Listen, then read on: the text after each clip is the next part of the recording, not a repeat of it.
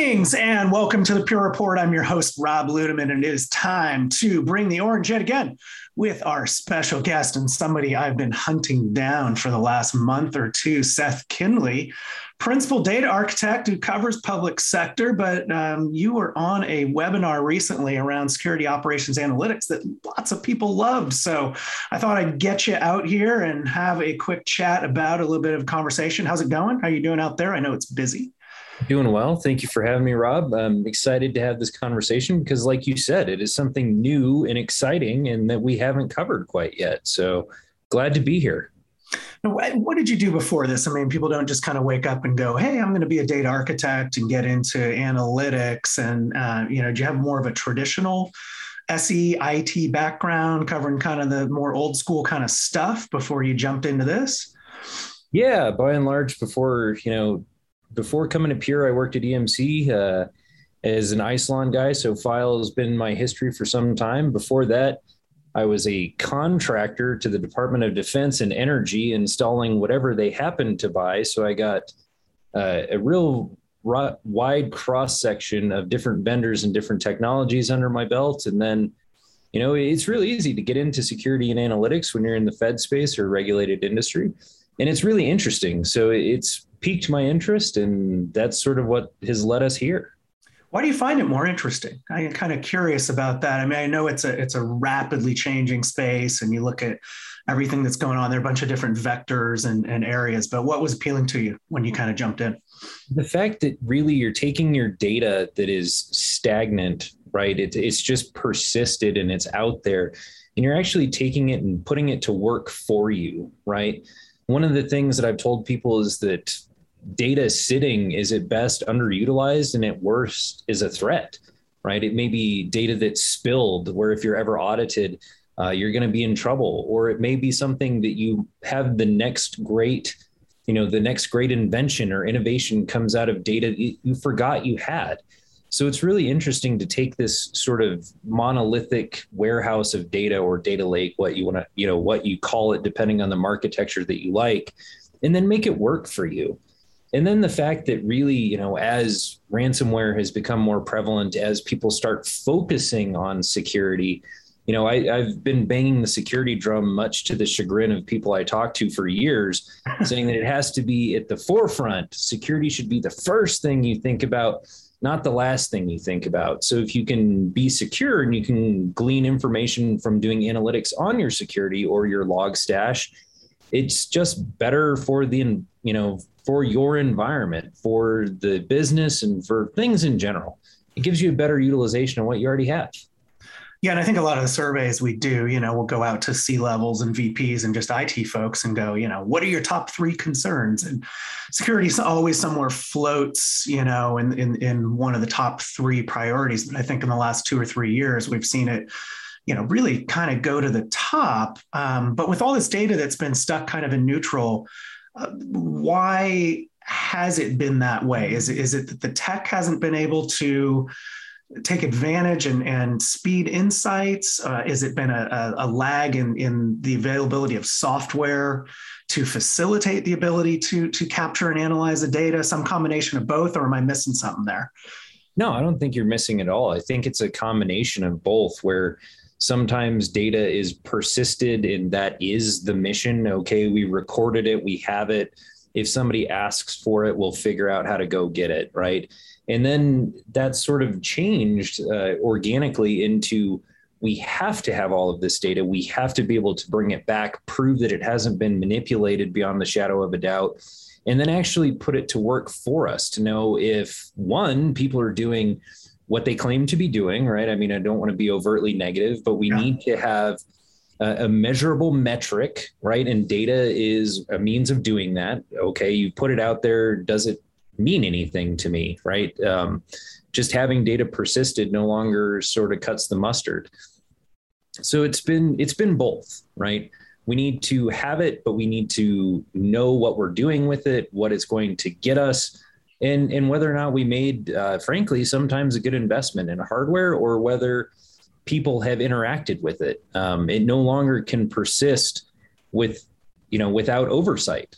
That's the biggest thing, is that oversight in audits have become a huge piece of the puzzle where data just doesn't get to exist. Data has to be accounted for, much like physical inventory. So it's been that sort of paradigm shift. Interesting. Well, and I think it's interesting coincidentally too that this whole ransomware thing, and you alluded to it already, has put security again more at the forefront. But what are some of the things out there that security operations teams are also trying to be aware of? I mean, it's not just ransomware. That's the one that's popular. That's the one that's in every news story that, if you go do searches, and my PTS folks that I have on frequently love that topic, right? It's easy to talk about, but there's more out there, right? There's more things that SecOps teams are looking at beyond just like, what do we do relative to ransomware? What are those things? Yeah, absolutely. I mean, ransomware is it's at the forefront right now, but the things that have always been out there that were maybe, more clandestine or more dangerous, people didn't want to talk about it because they didn't have an understanding. Things like APTs, advanced persistent threats, where there's a concerted effort by foreign nations or organized bodies to basically make these wildly protracted attacks where you don't know that it's happening, or if you do know it's happening, it continues to happen even if you have countermeasures deployed. Things are becoming more,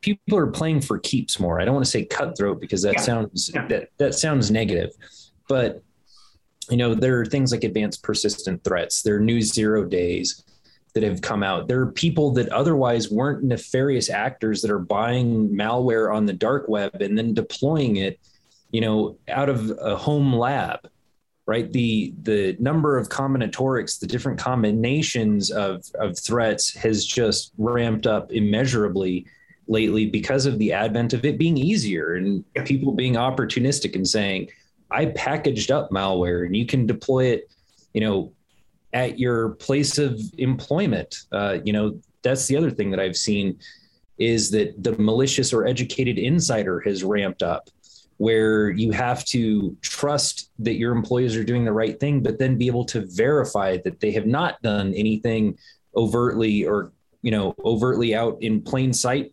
negative or covertly negative by being on the inside. So the attack vectors have multiplied. The sort of response to them has been stagnant, right? We haven't really innovated terribly, not us, but the market hasn't innovated terribly. It's been sort of that standard, I'm behind a firewall, I trust my people, everything's fine. And it's just no longer the case, Rob. You have to have forefront security at the forefront and be willing to acknowledge that it's, a scary environment. You can't just sit back and hope that you're not affected.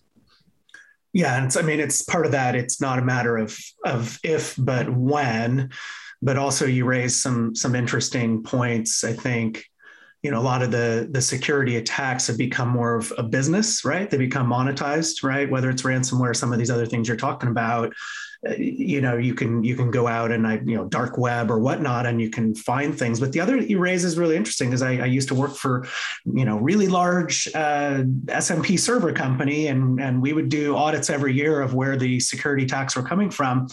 And interesting over the years to find that more of the threats, like a higher percentage, were insider, malcontents that were exploiting access controls and things like that relative to the operating system. So great observations from you there. So then let's step back and look at our security operations team, which, is more of a modern advent, right? This is probably something we dial back a few decades, and, security is a thing, but there's not whole teams, tasked with doing that.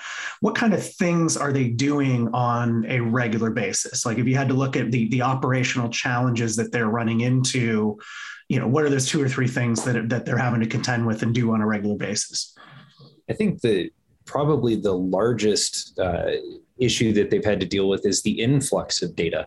Data is not getting smaller. Data time to results, nobody is amenable to it taking a week to run a scan or to get a scan back. So there's more data and we need to have results faster. So that's where, the sort of interplay of Elastic Splunk, all the different sort of log analytics and SIEM platforms, it's becoming more compelling to take and centralize that data into something that's searchable and you can glean meaningful action out of, right? So you have all the data. Okay, now what? And how do I get it quickly? So, more data, faster time to results being necessary. And then honestly, what's been interesting is I've noticed a real uptick in physical security, limiting access to the device, both on layer one where you can't physically touch it, and then in various layers of the OSI model where certain people have to have two form factor authentication, right, to get on the device, even to do, meaningful tasks in the UI. So it's starting to be more of a brute force approach, right? Brute force is security, just like a brute force attack is an attack. Yeah. Brute force security works the exact opposite way. So I've noticed a fewer number of folks that have access to hardware to mitigate that sort of educated or malicious insider, right? If there are fewer people, that's less of an attack vector. If those people have two form factors so that it is unequivocal as to who did what when, that's definitely better, right? And then using systems to replace people. So something that has been, dyed in the wool programmed to do this that doesn't require much interaction from individuals, that's where it gets really compelling, right? Set up the system and put the system to work for you. Automation and orchestration are wildly more efficient and have much quicker time to results, right? When we're talking about analytics or deployment, than it does to rely on a team of people. People can certainly read those flags, those warnings, or those critical alerts, and then act on them. But it's much faster to have systems do, parse millions of lines of code than it is to have somebody going through it with a fine-tooth comb, which, to your point, Rob, that's what I think the SOC used to do, is just look for reds in an event log and then go remediate them, right? And at scale, you can't have hundreds of people trying to look through distributed logs, but you can't have one program doing it and then forwarding you what's relevant. So really, it's the extent that you can automate this, and I assume there's some type of role that artificial intelligence and machine learning is going to play, already is playing in this going forward. But that again requires people to do the training and to, figure out what the algorithms are. But I think it sounds like there is a good extent of automation already in the process. And you mentioned in the webinar, it was a really interesting term. You talked about alert fatigue, right? How do you reduce what is alert fatigue? That was just a fascinating term. What is it related to all those different flags and those alerts that you get? And there's just so many. How do you parse through what actually matters? Right. So alert fatigue is a term I coined from the days of being an administrator, where you have distributed systems and the systems send you alerts and there are warnings, there are criticals, there's everything in between. And as you have more systems, right, you might be getting it from your storage, you might be getting it from switching, from servers, from physical access controls. And there are only so many color codes and rules that you can set up to try and differentiate your priority 0 versus your priority 1. So as a person, we get tired. We can only read so much. You've got to get up and stretch, right? And in these large distributed environments, if you're a managed service provider, if you've got hundreds or thousands of systems, if you've got an HPC environment with 10,000 nodes all sending you different alerts, there's only so much that you can parse as an individual. So you want to have a system that you make intelligent enough not to personify it, but you want to set up a set of rules and heuristics where you get alerts that are meaningful and actionable, and you cut out the noise, because at scale, you're going to have more alerts in any given day and any given hour than you want to go through. You certainly don't want to go through them. And then you probably physically can't go through all of them at scale. So make those alerts more meaningful as a cofactor of setting up a more intelligent system, better analytics, better alerting to what's really meaningful, as opposed to the slew of things that you get if it's an out of the box configuration. So then, okay, and thanks for explaining that. That was a really interesting term when I heard you discussing it. I want to go back to the data kind of stuck in neutral concept or even historical data. Is there a way now that the technology has advanced, right? I mean, you've got all flash technology, and you've got fast time to insights and scalability and parallelism and all those great things that we talk about that we do at Pure. Can you actually go back and harness now the historical data to look for anomalies there that are relevant to the things that you're doing in real time? Is that now a potential that you see things happening around? Absolutely. So all things considered, if you have appropriate sort of cycles, compute cycles, and networking that's open, you can absolutely go back and get information from data that's been stagnant, right? So a lot sort of in the user behavior analytics space, most people pay attention to it when they turn it on, right? Pick your product for where you're going to turn it on. But it's typically, okay, we've turned this on and we're going to pay attention to what Rob and Seth are doing from this point forward. Yeah. They omit the fact they have 2 years of what Rob and Seth have done that's just sitting in this historical sort of archive or this regulatory compliance repo that they have. And what you can do is actually go back and look at what they've done over that longer period. And it gives you a better insight to what is anomalous based on what they've done over 24 months as opposed to the last 24 hours.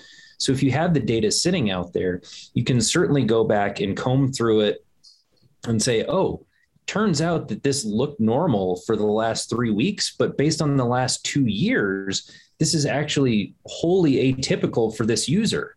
So you have this wealth of data that you can unlock just by revisiting what you already happen to have. And you get better. Obviously, you can trend better. You have a much longer look back window. So for UBA, UEBA, that sort of gives you a really narrowed scope of what is normal for a person. And it goes back to, you can take and extend this to devices as well, right? If you saw, a deny hit rate of 3% historically over a month on an ACL or something to that effect, and then you start seeing 6%, 9%, 12%, pick your increment, right? But it starts slowly ramping up.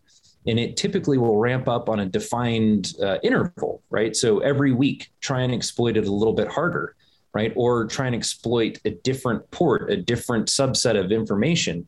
And what you see is your deny count increment up over time. You may see the fact that somebody is trying to exploit you.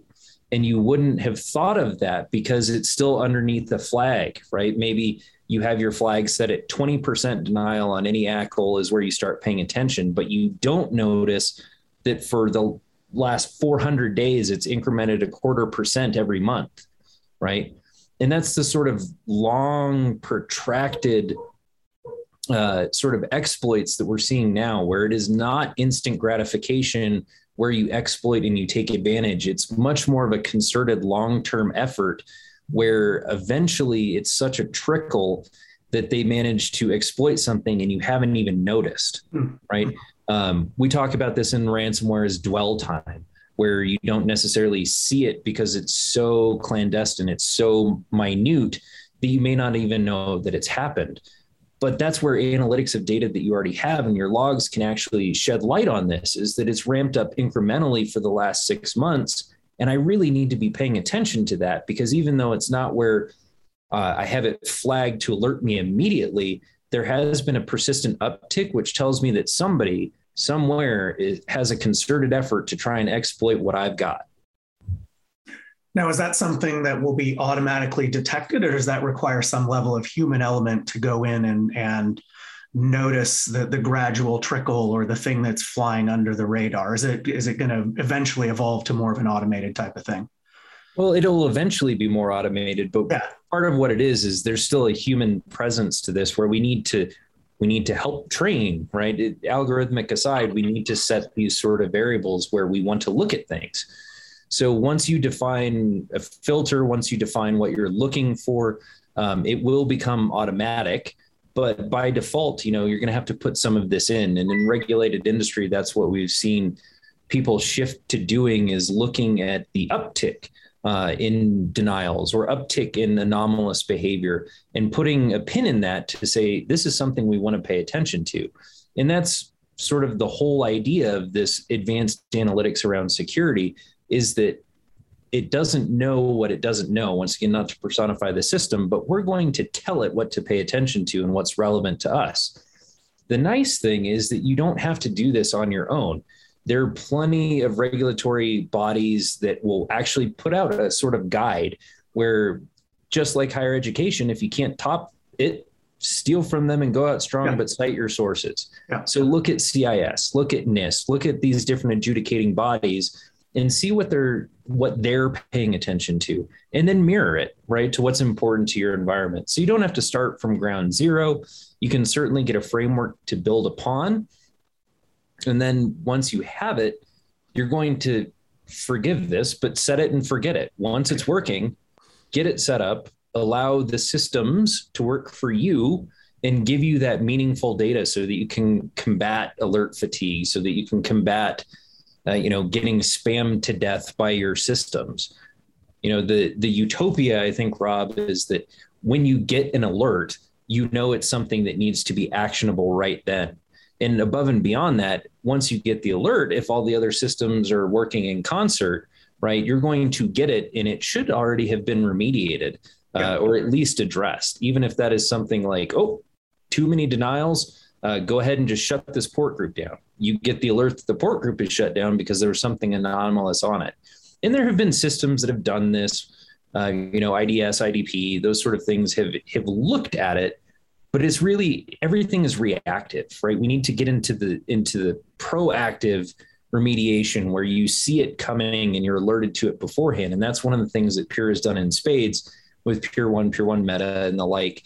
Now we want to take and help you extend that into your SIEM environment and really take advantage of hardware that you have, of processes that are becoming more ubiquitous. Just turn it into making hardware work for you, making hardware and software work for you.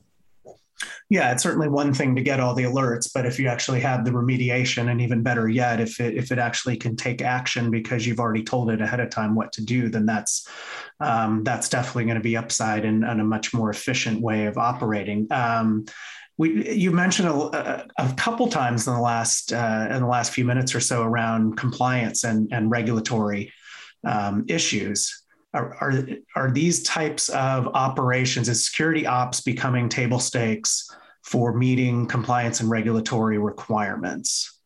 100%. Okay. All right. 100%. It is becoming absolutely requisite to bid on things, to be in the environment, to meet sort of the requirements of the adjudicators, the big ones being NIST, CIS, et cetera. Whether you're in regulated industry, financials, healthcare, higher education, or federal government, it's starting to be the forefront, the absolute focus, as opposed to a nice to have. Yeah. Right. So we're starting to see things like FIPS validation being table stakes, data at rest encryption, use of advanced security protocols within a stack, meaning, Kerberos to include integrity or privacy. We're starting to see, a real uptick in two form factor authentication through, Talis 4 metric. We want to see RSA or YubiKey involved. We have to have a safe boot option on hardware. All of these things that used to be nice to haves are now being inclusive in RFPs and RFQs, where you have to have it. And not only do you have to have it, but you have to be able to prove it, right? It's sort of that old trust but verify adage, where just because you say you have it is no longer good enough. Department of Energy specifically has implemented they have an entire program around this now that looks at high value assets and tries to identify high value assets and then have remediations based on a number of factors. Department of Defense has done similarly. In healthcare, HIPAA, FERPA, JCO, all the things that sound made up unless you're in healthcare, those have been around for years. And I'll tell you this, I don't want to be personally culpable for a HIPAA violation, right? Because our storage wasn't secured. That's a huge price tag for each piece of PII that flies out there. And you just don't want to be in the headlines for something negative. You want to be in the headlines for saying that you mitigated it and that you made somebody successful in their mission, and you protected the taxpayers, you protected the constituents. You didn't allow the leak. You didn't allow for people to be taken advantage of and show up, on the dark web. Their, social security number, date of birth, right? Credit card information, home address, shoe size. All that's that the stuff. Yeah. Right. That's what we don't want to see. Yep. Yeah. No, far better to have the mitigation story. So let me shift a little, because I think the problems are clear, and the kind of the fear of missing out or why this needs to be done, you've elaborated on really well. When you go into chat with customers, with enterprises, with the government folks that you talk to, what are some of the things that you go in and talk to them about? What do they need to know? How do you help? And this is beyond just hey, our product is really great. This is, we've got smart people at this company who know this space. We want to help you.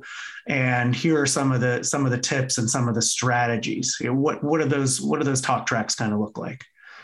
Yeah, I think by and large, it's the fact that it's not unknown to us, right? That we eat our own dog food, so to speak. Mm-hmm. We're aware of it. We also acknowledge it, and we're working in concert with them because we're doing the same thing internally.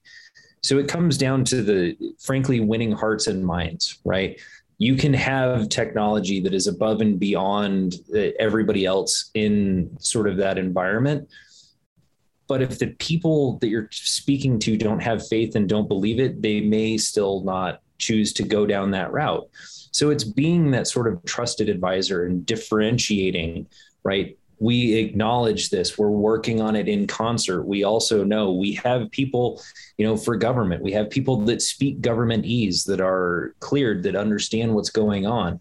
We have people that came from healthcare, so we know what's relevant to healthcare. We have people that came out of SLED, so we know because we were in your shoes, right? And now we're taking and saying, how do you close down these gaps? Not with a product, right? Yeah. There's always a box, but it's the solution. It's the holistic approach.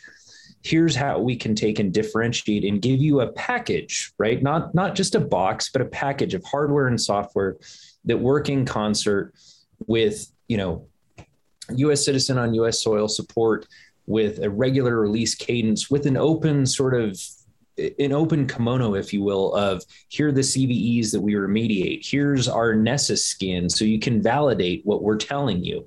It's just a different approach. And I think that brings a lot to the table in setting people's mind at ease, because it's not just a white paper, right? It's not just something that we're parroting back. It's believable because we're doing it and because we understand it. That's the biggest thing, is that you can't speak to it eloquently if you're just reading off a white paper. You have to know it, and you have to build credibility. Yeah, it is holistic. It is the whole outcome solution approach. But you make a good point too. The eat your own dog food or fly your own airplanes or whatever you want to call it. These are things we've been doing internally and that we've learned about. And so much of this, when we go talk to the engineering team on the Pure One side, they're like, yeah, we've been doing this analysis for years and years. We know how these things work. Okay, let's take some of those best practices and then let's go, share what that is. And then it's kind of fun because you actually do at the end kind of have a fun product that you get to go talk about that does some great things when you're talking about expansive amounts of data and the need to scale and the need to do things in real time. Yeah, there's still a product that's kind of fun. What do you like about FlashBlade that gets you excited when you get to go talk in this space? Eventually, when you get to that point of the conversation.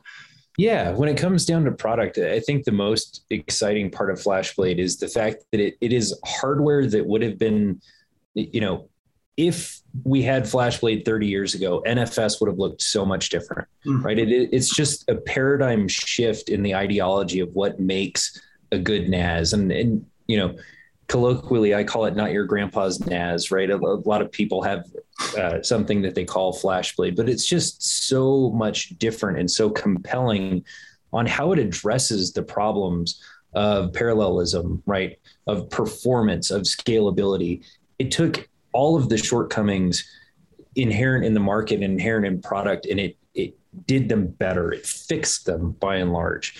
And then when you wrap this security blanket around it of the fact that FlashBlade now can do Kerberos FlashBlade now has a mature SMB stack. It has all of the Me Too features that for so long people tried to harp on because they couldn't, they couldn't dispel the performance. All they had was FUD. And now that we've taken it and said, hey, we can do all of the Me Too features. Now we're commensurate with all these other offerings, and we have the security blanket, and we have unparalleled performance, plus Evergreen, and this, the pure methodology and mentality behind it of everybody being so excited to talk about it.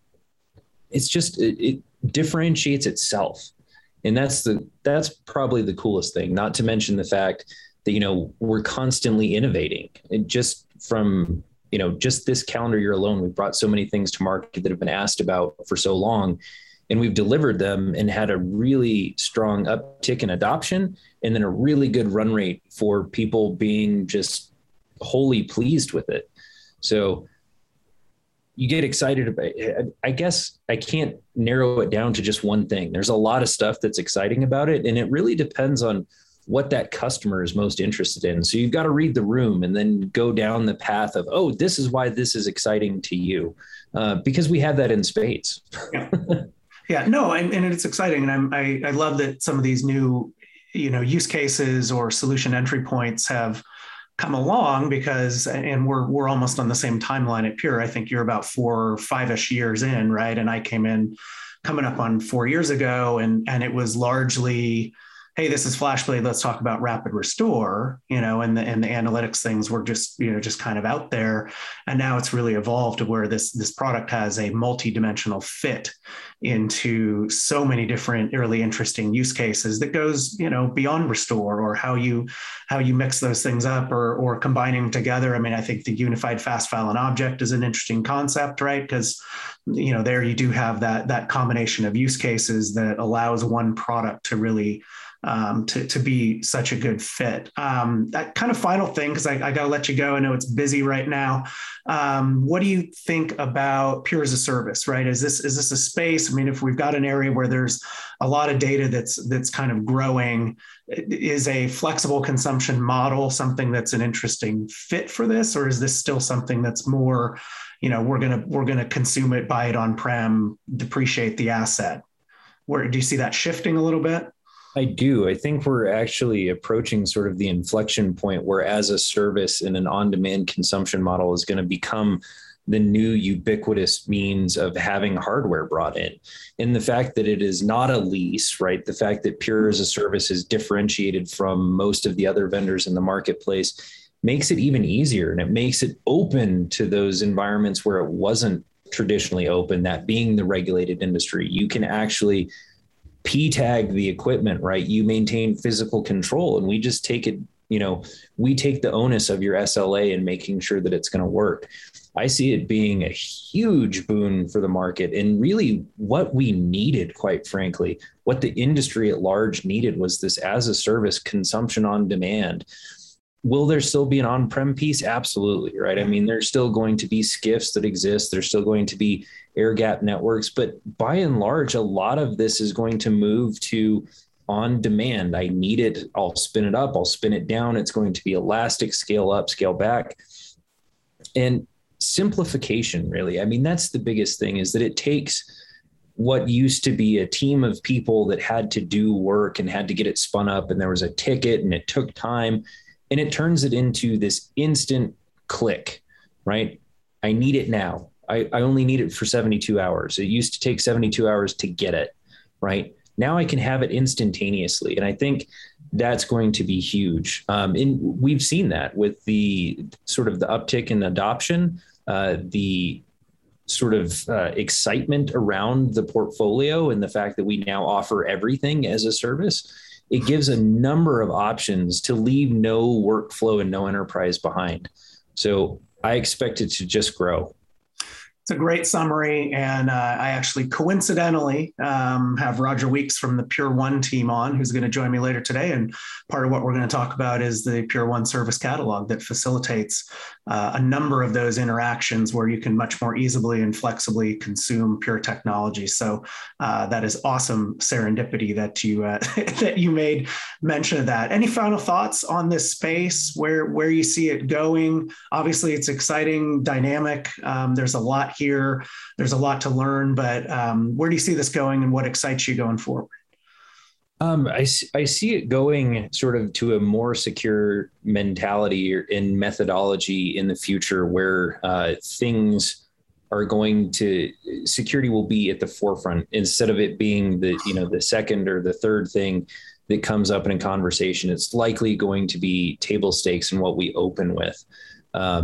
It is exciting, and I do anticipate it changing and evolving as threats change. So it's going to be something that you have to continually work at and keep apprised of what is new and what is, the next ubiquitous thing.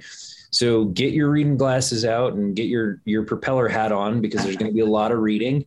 There's going to be a lot of innovation. SMB is moving to QUIC in Server 2022. That's a fundamental change in the ports that it runs on. Right, NFS 4.2, there's all sorts of new things coming out. So we're going to have to keep working at it. We're going to have to stay ahead of it, right? Because every good guy out there, there's a bad guy or two that's trying to exploit it. So the biggest part, I guess I'll leave you with, is it's exciting because it forces you to stay sharp. You can't sit back on your laurels. You have to constantly be working and digging. And that's what we're doing. And that's what we have a team of people doing all the time, is to try and stay ahead of the curve. So it's like a race, right?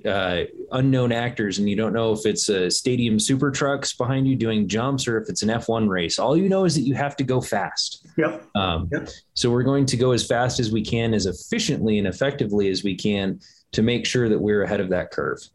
And we are here to help you out there, the listener, to go as fast as you can go. And if you want to get a hold of Seth and chat further, you can find him at skinley@purestorage.com, KINDLEY, and also access the team. Anything to plug? You out there on social media, do any blogging, anything like that? It's always a loaded question because some people go, I don't do that Twitter thing, but I'm on LinkedIn. But where can people find you? So I'm on LinkedIn at the moment, and I will be blogging more. I just came out from behind the curtain, as it were, as being a regulated guy. And now that I'm unregulated, you can expect to see me more. I'll start on Medium, and there will be some blogs on purestorage.com that will have my name appended to them, as opposed to a nom de plume from somebody else. Right. So oddly enough, Rob, I'm going to start doing that in the very near future with the role that I've taken. So nothing as of yet, but look for new stuff, folks. Well, we'll look for new stuff. And as you come up with new stuff, let's get you back on here and talk about any of those new vectors or stories that you have, because I think this is a goldmine of information that we can keep bringing out. And really, as you say, to move fast, you got to stay informed. So I may lean on you a little bit to stay informed in this space, because you're just so knowledgeable. And I really enjoyed the conversation. Thanks for coming on today. Yeah, thanks for having me, Rob. Looking forward to talking with you in the future. Absolutely. And if you want to check out in more detail and less conversational and with some slides, you can go to purestorage.com/webinars and look in the analytics space and find the security operations analytics webinar that Seth did. I think it was in late July, like July 29th-ish. So check that out if you want to get a little bit more color and have some pictures with the words. But hopefully everybody, you enjoyed this conversation and learned something. Really exciting space. We'll definitely have Seth back on. And hey, thanks for listening to this episode. Keep the comments, keep telling a colleague and a friend to listen to Pure Report, and we'll keep having great guests like Seth on the program. With that, we will wrap for Pure Storage and Seth Kinley. This is Rob Ludeman saying, don't look back. Something might be gaining on you.